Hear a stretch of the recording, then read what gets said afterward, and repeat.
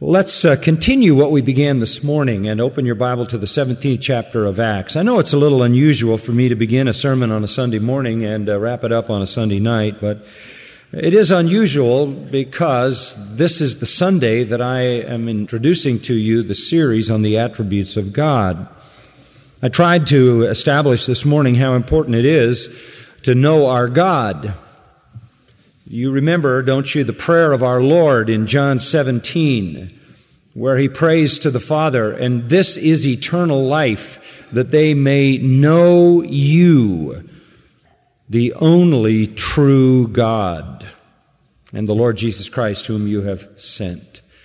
The prayer of our Lord is that we would have a true knowledge of God. And you remember that the Lord spoke through the prophet Jeremiah in chapter 9 and verses 23 and 24 and said, if you're going to boast, don't boast about your wisdom. If you're going to boast, don't boast about your might. If you're going to boast, don't boast about your riches. If you want to boast, boast that you know me. And then God goes on to say, it is in that I delight. And then we were instructed from Hosea 6 and verse 6, where God speaks again through the prophet and says, it is not sacrifice that satisfies me, it is not burnt offering that satisfies me, it is the knowledge of God that I desire. That we may know Him, so that we may worship Him in truth. In truth. We read this morning from verse 16 to the end of the chapter. I'm not going to read that again, because most all of you were here this morning, and we find that in the narrative of the book of Acts, the Apostle Paul arrives in the great city of Athens, one of the great cities of the ancient world. And he is basically there to rest. He's there to catch his breath after having to flee from the prior cities, Philippi, Thessalonica, and Berea, because of hostility and anger at the preaching of the gospel. He's there alone. He's waiting there for the arrival of his two friends and partners in ministry, Timothy and Silas, who are not there yet. The idea is for him to have a little bit of anonymity, to get away by getting lost, if you will, in the crowd in this great ancient metropolis. However, verse 16 says, while he was waiting for his friends, his spirit was provoked within him as he was observing the city full of idols. This is a kind of provocation that stirred up his heart emotionally. It stirred it up in a very passionate way, because what he saw was a very religious city, maybe as religious as any city in the world, well known for its obeisance to an endless array of deities, a polytheistic culture to be sure. But there was no knowledge of the true God. He saw religion as a blight. He saw religion as, of course, what it really is, false religion, the greatest, most universal damning influence of human history.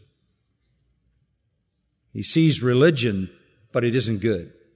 Because with all the gods that they identify and all the idols that they have to worship, they don't know the true and living God. They cannot boast that they know Him. They do not know the one true living God. Religion did not encourage him, it discouraged him. He felt about it the way Jesus did when he went into the temple at the beginning of his ministry, made a whip and cleaned out the house of prayer because they had turned it into a den of robbers. Religion stirred up his emotions. The widespread religion in that city was far from the truth, and he burned with emotion inside. I told you this morning that I understand that few things exercise me the way false religion does. There are lots of philosophies in the world. There are lots of psychologies in the world. There is a lot of worldly wisdom being offered from a purely secular vantage point that is to be rejected, but nothing is as concerning to me. Nothing raises the fire of my passion more than a false representation of religion. A false God, an idol, a misrepresentation of Christ or God or the gospel. And I told you this morning that it abounds in our society. And sad to say, it abounds in the name of Christianity. A few weeks ago, I was preaching back in the South and preaching the gospel. And I enjoyed the opportunity to do that in a somewhat unlikely place where I knew there would be people who didn't understand the gospel and didn't understand the God of the gospel or the Christ of the gospel. And now I'm starting to get letters from them asking me to recant, asking me to change my view, saying it's not fair that anybody and everybody be excluded who doesn't believe the gospel the way I believe it. I told you this morning, there is not only widespread misunderstanding of the gospel, there is widespread propagation of a false God all around us. We looked in particular at the popular God of evangelical Christianity, as manifest in the TV preachers, and Trinity Broadcasting Network is the haven where all of them seem to find a place. This deeply pains me.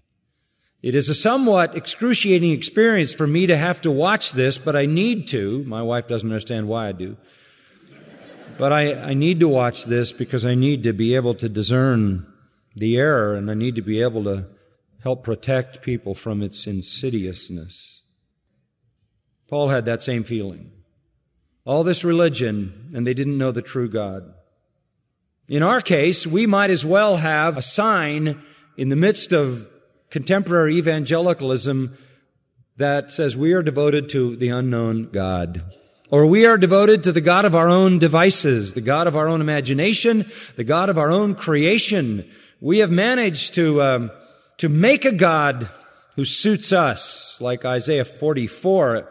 Metaphorically, we've taken a piece of wood and we've carved our own God. We're comfortable with this God. He's not really the God who should be honored in all things. He is a God who is limited in power. He is a God who is limited in knowledge. He's a God who is limited in wisdom. He's a God who is limited in holiness.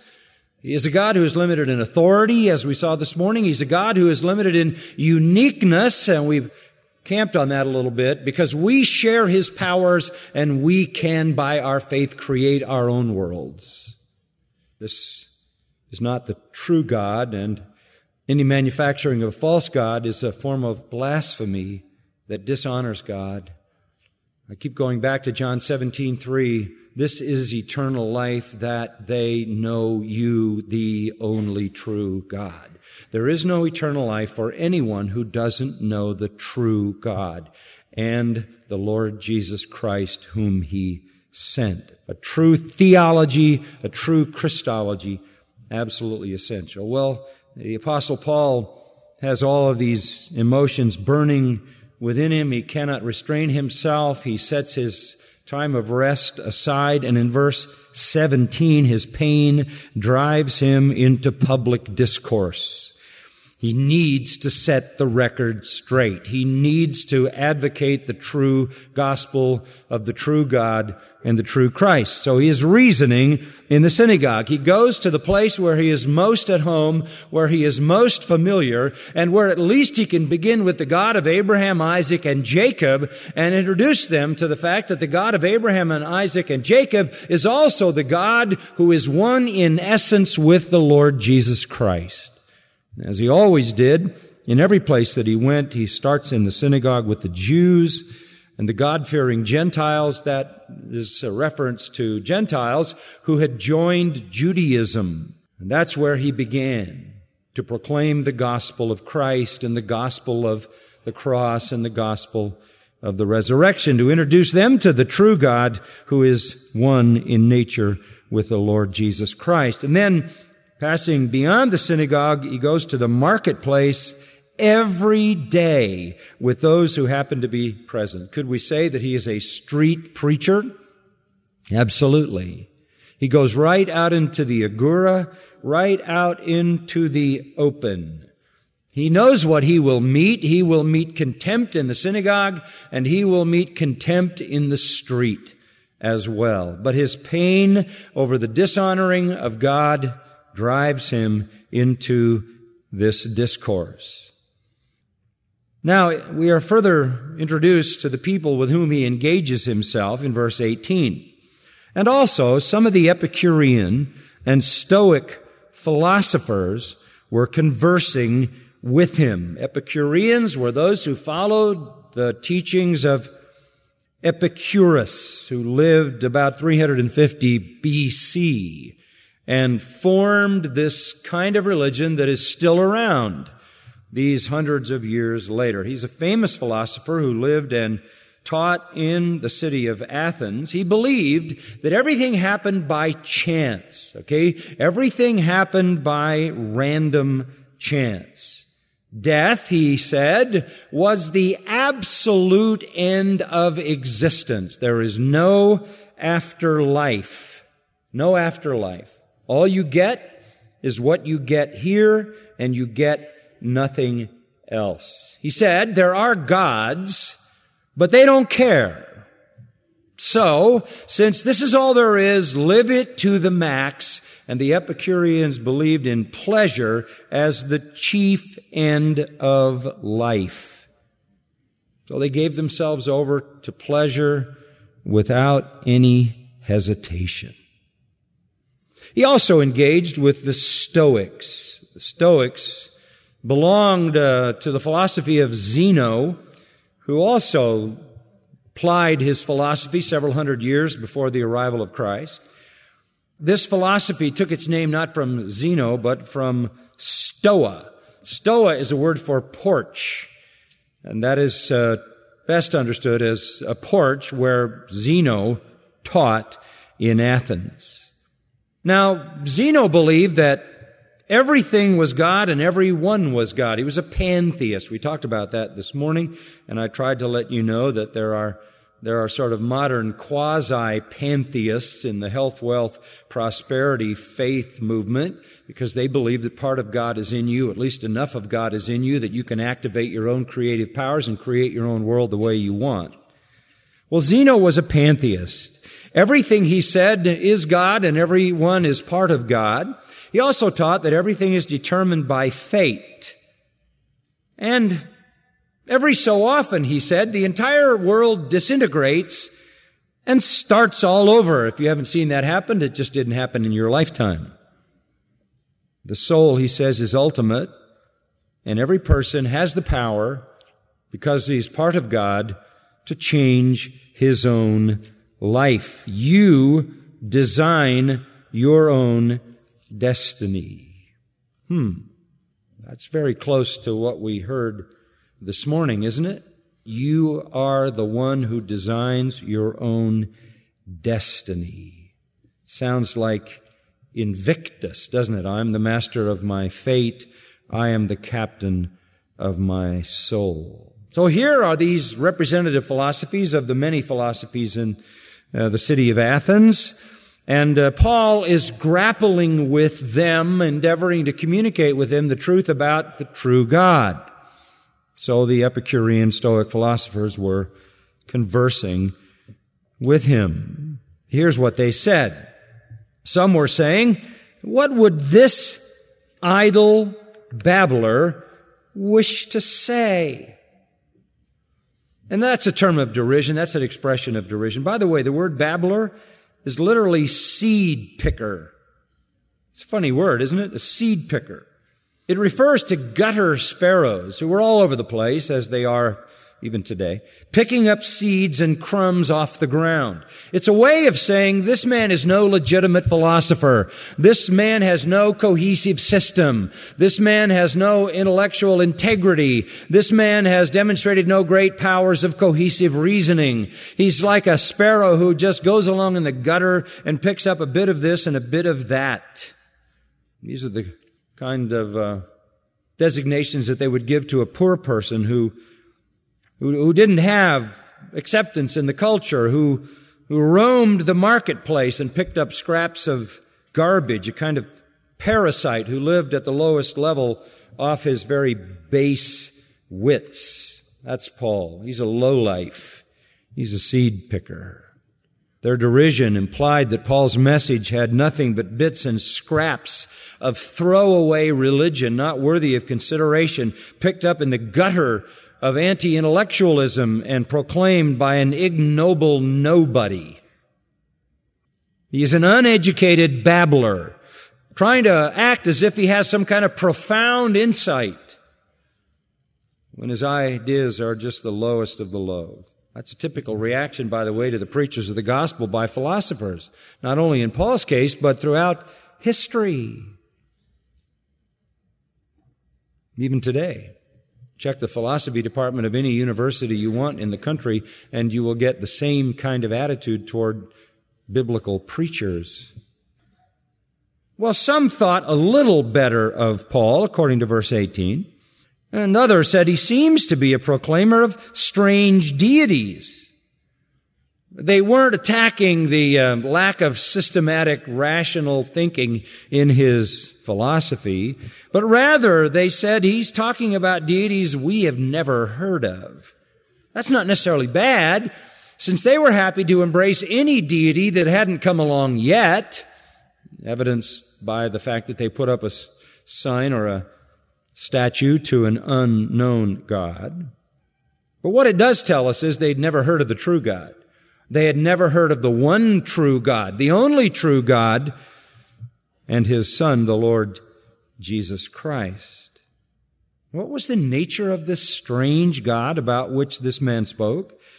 Well, he was preaching Jesus as that God and the resurrection. This is a very hard sell, and I think you would be very aware of that, right? He's preaching Jesus, which means he has to define who Jesus is. Jesus is a Jew who was crucified by the Romans.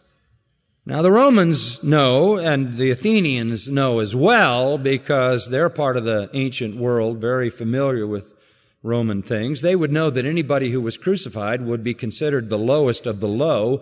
Only the most ignoble, base people were crucified by the Romans, and a Roman citizen could never be crucified. It was too ignominious a death unless he was guilty of sedition against the emperor himself.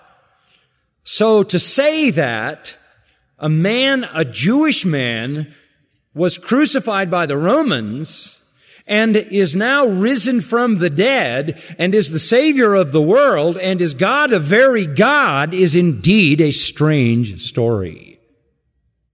In fact, Paul acknowledged that it is so strange in writing to the Corinthians that it is to the Gentiles foolishness, right?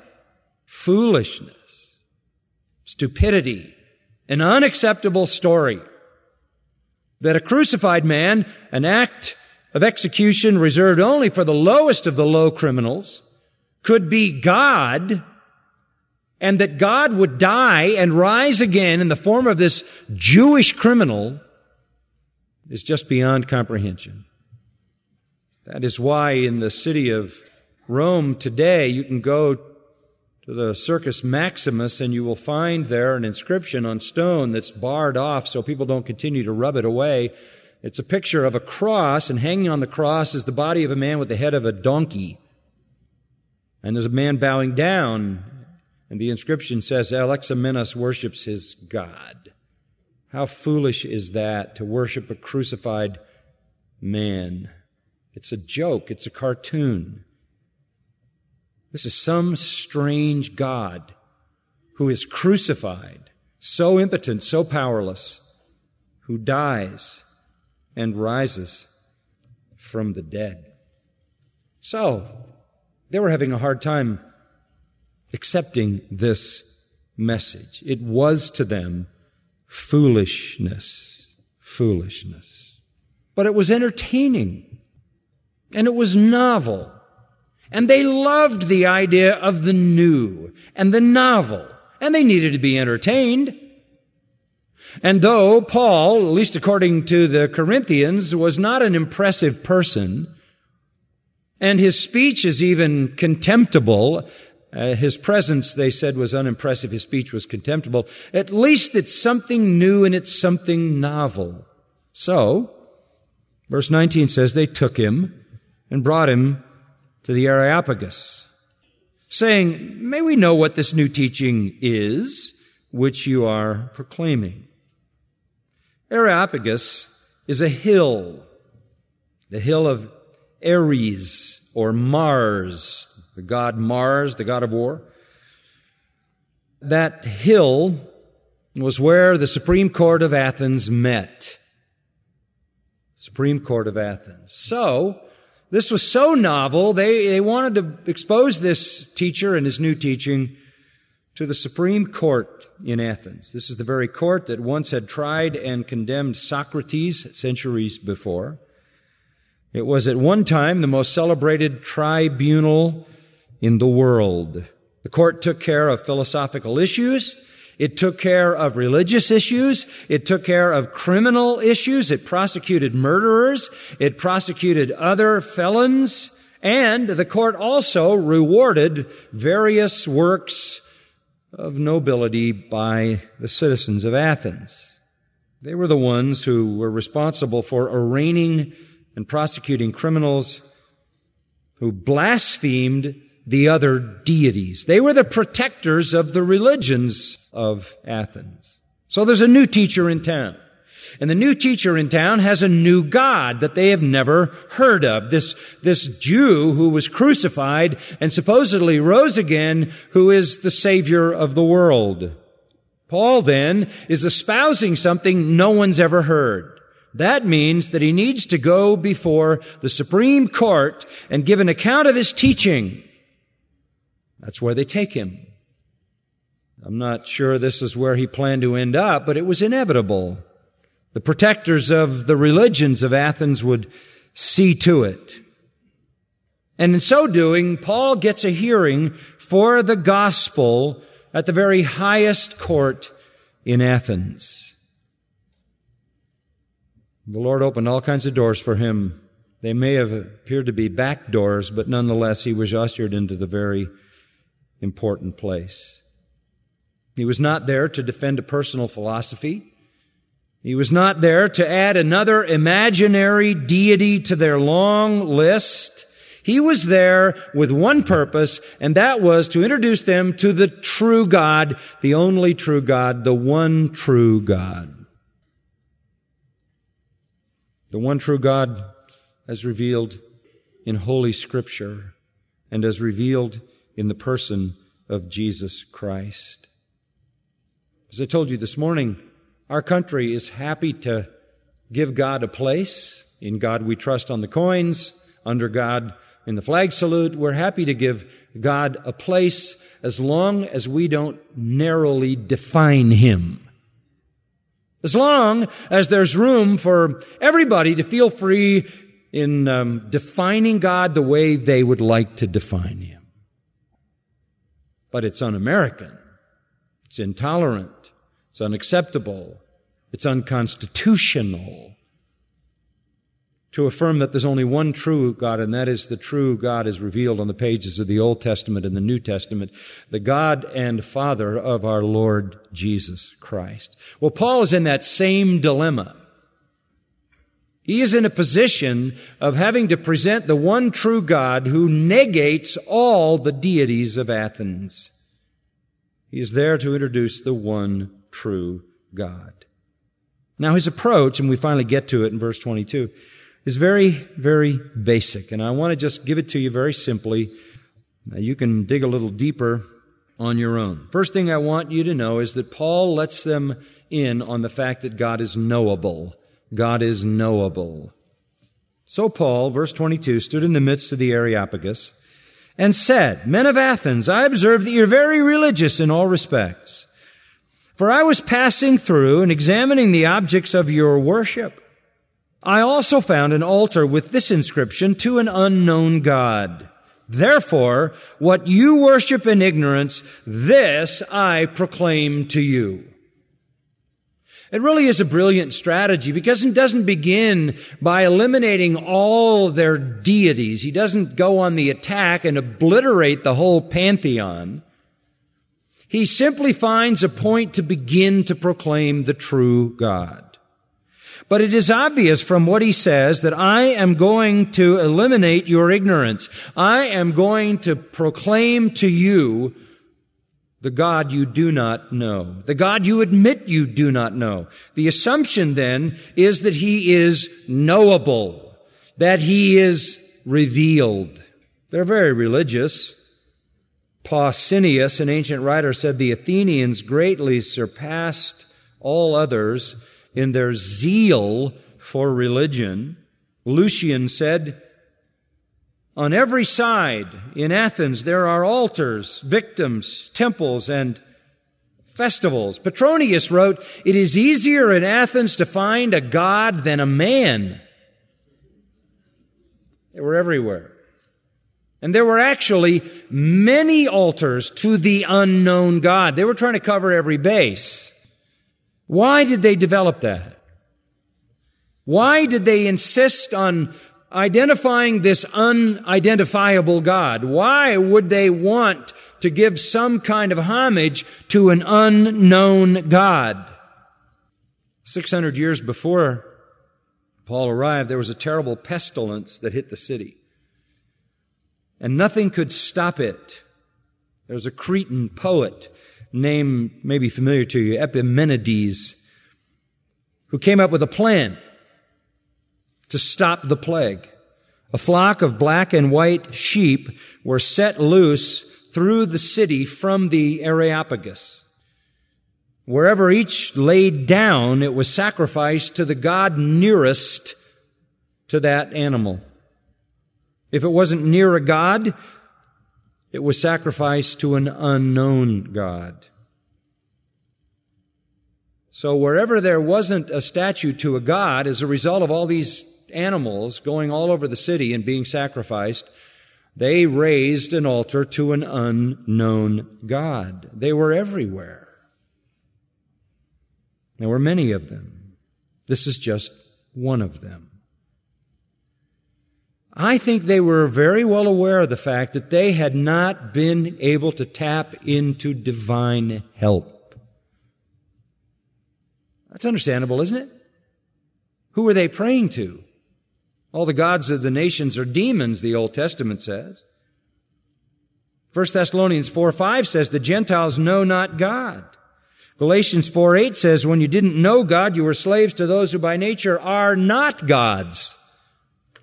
So they groped the way people do today who worship the wrong God. There are agonies in agnosticism. There are agonies in not knowing the true God. They realize the impotence of their deities. Maybe there's a God out there that they haven't been able to identify because they aren't getting the help that they wanted from the gods they have identified. So Paul uses their self-confessed ignorance and says, what therefore you worship in ignorance, I'm here to proclaim to you. Let me introduce you to the unknown God, and let me let you know that he doesn't need to be unknown anymore. He is knowable. Reminds me of Einstein, who said, of course there's a cosmic power. Not to believe that is foolish. But, said Einstein, we can never know him. We can never know him. Einstein couldn't find him in the quantum leap, so he thought he was unknowable. Same dilemma now. God is out there somewhere. We don't really know him. We can't really know him. And so we go on in the folly of our confused religion, unsatisfied, needs unmet, without any real divine intervention. Nothing is getting better. It all seems to be getting worse. Where is divine help? So Paul gives us the good news, gives the Athenians the good news. I'm going to tell you about the God you don't think you can know. You can know him. So God is knowable. The second thing he tells them is God is eternal spirit. God is eternal spirit.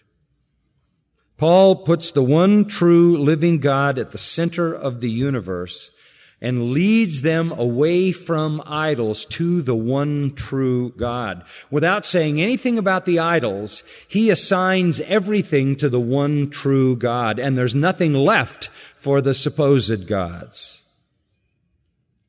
He is not something you make.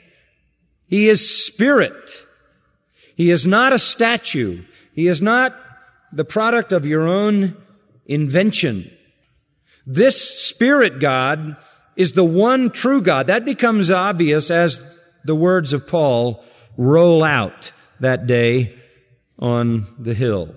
First of all, he says, this God is the Creator. This God is the Creator. Of course, the pantheon of deities in a polytheistic world of religion split up the creative powers to many gods, like Mormonism today. You've got all kinds of gods, all kinds of emanation from God rising up and down a sort of ladder of importance. And all these gods play some role in the fact that this is and that is and the other thing is and this is and that is. And of course, to the Mormons, for example, the God of the Bible is not really the original God. He is simply a God that proceeds from the original God. And all these deities share elements of creative expression in the way things are. But what Paul says is this: the God that I'm talking to you about is the God who made the world and all things in it. He made the world and all things in it. He is the Creator God. Epicureans, by the way, denied creation. They were the original Darwinians. They believed that matter was eternal. Stoics were pantheists. Everything was God. Paul is saying matter is not eternal. God is eternal. God is the eternal Spirit who created matter. God is not what the Mormons say. God is not a perfected man who is a creature like us. He is the one who made everything that is.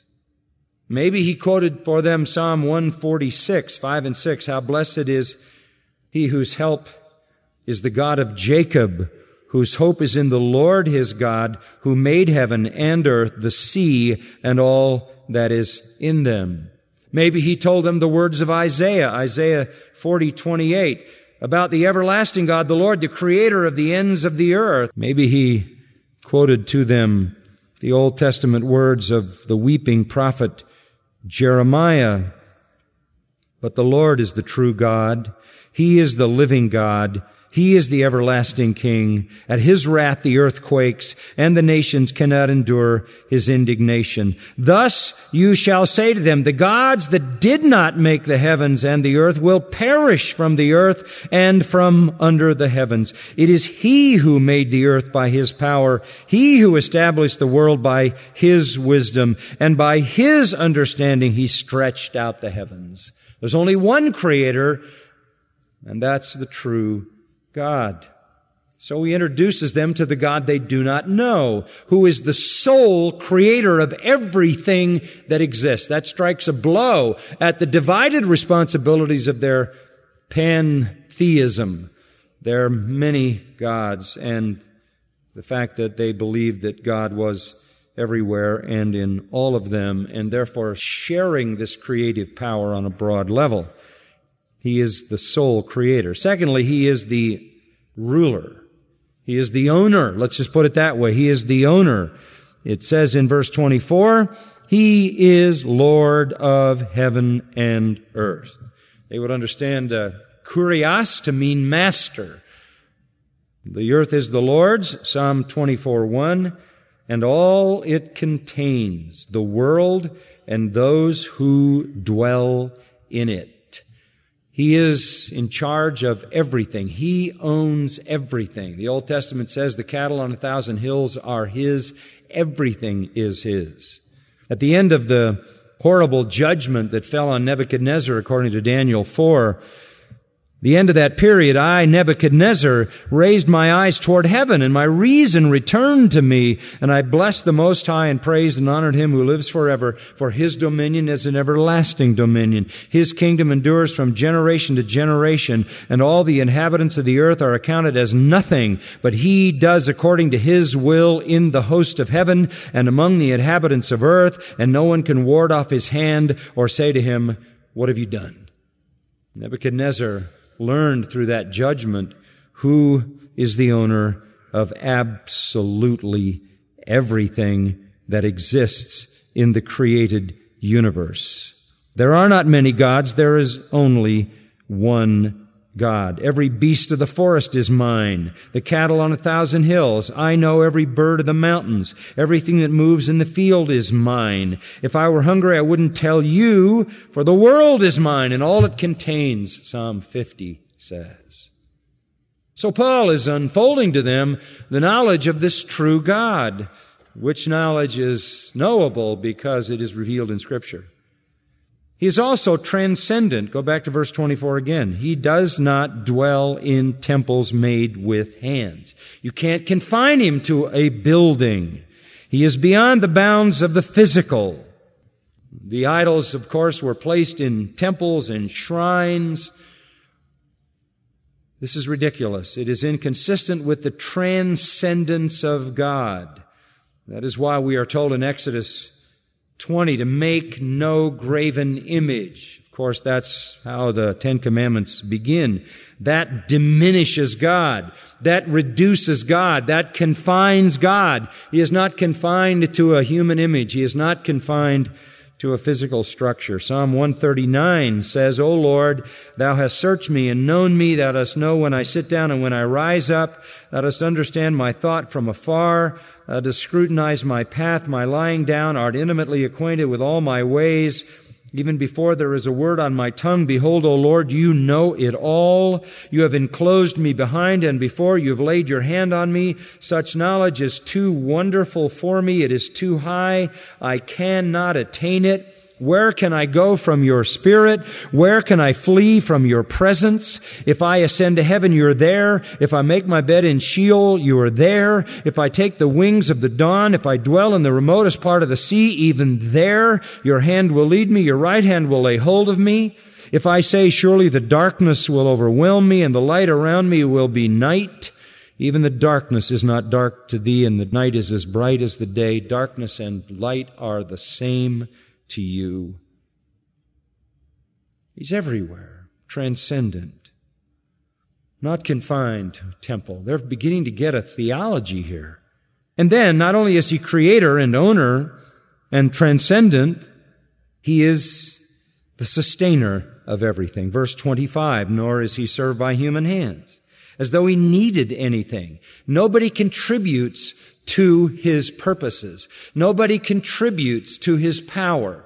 Nobody contributes to His plans. He doesn't need anything. He doesn't need any help. He Himself gives to all people life and breath and all things. It all comes from Him. God needs nothing from anyone. He is the giver. From Him every good thing comes, James 1 says. He is the one, Hebrews 1 says, who upholds all things by the word of His power. No wonder the doxology of Romans 11 says, Oh, the depths of the riches, both of the wisdom and knowledge of God, how unsearchable are His judgments and unfathomable His ways. Who has first given to Him that it might be paid back to Him again? For of Him and from Him and through Him and to Him are all things. And so Paul leads them to an understanding of God as the one who sustains everything that He Himself alone has created. And then he introduces them to the one who is the ruler of all things. In verse 26, and He made from one, that's Adam, every nation of mankind to live on all the face of the earth, having determined their appointed times and the boundaries of their habitation. That is to say, He has created every human being. Individually and collectively, He has designed every nation. He has determined their place in history and the boundaries, the geography of their habitation. This would strike a blow at the popular Athenian philosophy. They thought of themselves, because city-states had so much pride in the ancient world, and they had more than most because they were more prominent than most. They had come up with the theology that they had sprung, these Athenians, from the soil of their native Attica. They had arisen beyond the uncultured and despicable barbarians. You remember, the whole world for them was divided into the Greeks and the barbarians. Barbarians were called barbarians because it's an onomatopoeic word, bar. They couldn't understand what they were saying. They didn't know their language, and that's how they expressed their identity. They thought that they, by somehow their own powers, had arisen to the prominence that they had attained and separated themselves from the barbarous people. But on the other hand, they hadn't. God made every one of them from one man. God brought their nation into existence on the face of the earth, along with every other nation on the face of the earth. God determined their appointed times and the boundaries of their habitation. Their place on the map even was designed by God. Their geography even was designed by God. Their time in history was designed by God. Their place on the world stage was designed by God. Deuteronomy 32:8, when the Most High gave the nations their inheritance, when He separated the sons of man, He set the boundaries of the peoples. Deuteronomy 32:8. They existed as a nation because God brought them into existence. The same truth can be said of every nation. Every nation in every period of time, including this nation and every other nation. You say, would that be true of Iraq and Iran and Afghanistan? Absolutely. Absolutely. Are they enemies of the gospel? Yes. But they serve within the framework of God's purpose. That doesn't give them divine right to do evil, doesn't give anybody divine right to do evil, and it doesn't deliver them from just judgment when they do. But nonetheless, it's true that God controls everything. He is just systematically eliminating every deity they have because they had spread the wealth among their deities, making various gods responsible for various things. And here Paul says there's one God and He's responsible for everything. Then he tells them in verses 27 and 28 that He's imminent, meaning He's near. He has chosen to reveal Himself. Verse 27, that they would seek God. Every nation that God brought together in the world, every nation that He placed in human history, every nation whose borders He determined, whose boundaries He established so that they would seek Him. Amazing. Romans 1 says, that which may be known of God is in them, right? Romans 1, the whole human race, that which may be known of God is in them. But when they knew God, they glorified Him not as God and made idols. Romans 2 says that He wrote the law in their hearts, inscribed it on their hearts, and gave them a conscience as a reacting device to the law written in the heart. God gave evidence of Himself in man by means of reason, which takes you back to the first cause, who is God. God gave evidence of Himself in man by moral law, which is in every human heart as part of being human. And He placed every man on this earth and every nation on this earth so that collectively they would follow the path of reason to the first cause, who is God, and they would follow the path of moral law to the great judge, God Himself. He designed to disclose Himself. If you go back to the 14th chapter of Acts and verse 15, Barnabas and Paul Again, in a Gentile pagan area. In fact, the people start calling Barnabas Zeus and Paul Hermes. And the priest of Zeus gets engaged. But verse 14 says, when the apostles Barnabas and Paul heard of it, they tore their robes and rushed into the crowd, crying out, "Whoa, whoa, whoa!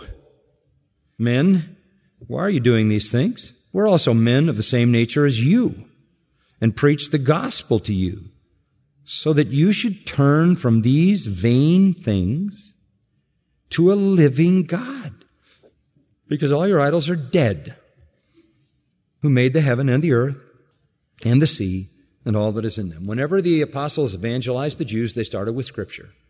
Whenever the apostles evangelized the Gentiles, they started with creation, because that's the big issue to explain. And then in verse 16, in the generations gone by, he permitted all the nations to go their own ways, but he did not leave himself without witness. You have the law written in the heart. You have reason which leads you to the ultimate cause for the massive effect of creation. You also have the witness in that he did good and gave you rain from heaven and fruitful seasons, satisfying your heart with food and gladness. In other words, God put himself on display in reason, put himself on display in morality, and put himself on display in beauty and goodness. Where did that come from? This is God displaying himself. And he allowed all the nations to go their own way. He created them, organized them, that they might seek after him. But he allowed them to go their own way. When they failed to worship him as God, they created idols, he let them go. And that's the cycle of history. And it goes over and over and over and over. And we're living it in America now, aren't we? But God can be known. He is near. Transcendent, yes. He's a spirit who fills the universe. At the same time, immanent, meaning present. Back to verse 27. If perhaps they might grope for him and find him, though he's not far from each one of us. How far is he? For in him we live and move and exist, even as some of your own poets have said. We also are his children. He is near. Psalm 145:18 says, "The Lord is near to all who call upon him, to all who call upon him in truth." Paul was saying God is knowable. You can know the Creator. You can know the owner of everything that exists. You can know the governor, the ruler of all things. You can know the sustainer of all life. Yes, he is transcendent. He is the eternal spirit, infinitely greater than his creation, but he is alive in his creation. He is immanent. He is near to all who desire to know him. But you have to leave all the non-gods and come to the true God. Even your own poets have said we also are his offspring. That is the recognition of some poets of ancient times who sought to communicate that the true God made them and cannot be a God they made. That's pretty good, isn't it? Pretty basic. You can't make the God who made you. Those two poets were actually Epimenides and Aratus, who showed that God, the true God, can be seen in his creation. They followed natural reason, cause and effect, back to the original cause. If that is true, if God made us, then all idolatry is eliminated. You can't, as Isaiah 44 says, take a piece of wood, use part of that wood to cook dinner and the other part to make a god, and then worship it as if it created you. There is one God, the eternal Spirit, who is creator and ruler of the universe, who is sustainer of the universe, who is sovereign over the universe, who is knowable. He is the eternal Spirit, the one true God responsible for absolutely everything. He is knowable. He is near. You live and move in his power. Third thing, God has spoken. This is really good news. God has spoken. Verse 29, being then the children of God, we ought not to think that the divine nature is like gold or silver or stone, an image formed by the art and thought of man. I mean, how stupid is that? You can't make a God and then say that God made you. But that's the way it's been in the world. Instead of the nations of the world seeking God, groping, desiring to find Him, and He's near, He let them go their own way, and they went away from Him. And they made gods. They were idolatrous. Again, Romans chapter 1. And the stupidity of it is clear in that one statement of verse 29. But God didn't leave us with no help. Verse 30 says, therefore, having overlooked the times of ignorance, God is now declaring to men that all people everywhere should repent. God is now declaring, wow, that's good news. God has spoken. Many of those Greeks, like their poets, may have kind of been at point 2. God is near. There is a creator. We can't make God and then say He made us. Maybe there is a God, but has He spoken? Hebrews 1 says He spoke in time past through the fathers, by the prophets, in many ways, through many means, and in these last days has spoken unto us in His Son. We can know that God is, and we can know God. We can know the eternal Spirit because He has revealed Himself to us. Notice that it says, having overlooked the times of ignorance, since the flood, 2,500 years before, God had not hit the earth with a massive judgment. The last massive judgment, of course, was in Noah's day, and He destroyed the whole human race, millions of people, leaving only 8 survivors. God patiently tolerated sinners' rejection of Him then from the flood to the present hour. Still. It was 2,500 years then, 4,500 years now. Doesn't mean that people didn't die and go to hell. They did, but there's no special judgment. However, Paul says, you need to be warned. God is now declaring, verse 30 says it again, God is now declaring that all men everywhere should repent because there is coming a judgment. He has fixed a day in which He will judge the world in righteousness through a man whom He's appointed, having furnished proof to all men by raising Him from the dead. Who's that? Christ. God is now declaring to all men everywhere that judgment is on the horizon. Repent of your sin. Come to Christ. That's the message of the New Testament. Repenting means, 1 Thessalonians 1, they turned from idols to serve the living and true God. And repenting means to turn from idols, to turn from sin to the true God through His Son, Jesus Christ, because He has fixed a day, appointed a day, in which He will judge the world in righteousness through a man. Read John 5:22-29. All judgment's been committed to Christ. He will bring about that judgment.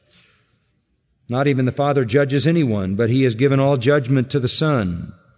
Truly, truly, I say to you, he who hears my word and believes Him who sent me has eternal life, doesn't come into judgment, but is passed out of death into life. Truly, I say to you, an hour is coming, and now is, when the dead shall hear the voice of the Son of God, and those who hear shall live. For just as the Father has life in Himself, even so He gave the Son to have life in Himself. And He gave Him authority to execute judgment, because He is the Son of Man. Do not marvel at this. An hour is coming in which all who are in the tombs shall hear His voice, and all will come forth, those who did the good deeds, evidencing their transformed lives by the gospel to a resurrection of life, those who committed evil to a resurrection of judgment. Be warned. He warns the Athenians. And we need to warn people today that you must know the true God and the true Christ. because there is eternal danger in a wrong view of God and a wrong view of Christ. The proof is settled that Jesus is the judge by the resurrection from the dead. What was the response? When they heard of the resurrection of the dead, some began to sneer, but others said, "We'll hear you again concerning this." So Paul went out of their midst. Some men joined him and believed, among whom also were Dionysius the Areopagite and the woman named Damaris and others with them. Some mocked, sneering. Some postponed, "Hear you again." Some believed. Repenting and believing. That's the right response. They came to know the knowable God, who is the eternal Spirit, the Creator, Lord of heaven and earth, the one who has spoken. And what has He said? Be warned, there is judgment, but you can escape that judgment through faith in the Lord Jesus Christ. There is no way to represent the true God unless you represent Him based on the revelation of Scripture. So, sometimes, as I said earlier, when we preach the true God and the true Christ and the true gospel, we have people who mock and sneer and postpone, but also those who believe. It's so important to know our God for who He is. Well, all of that to introduce you to the series of the attributes of God, so that you can know the fullness of God. For all that is true of God is also true of Christ, right? Also true of Christ.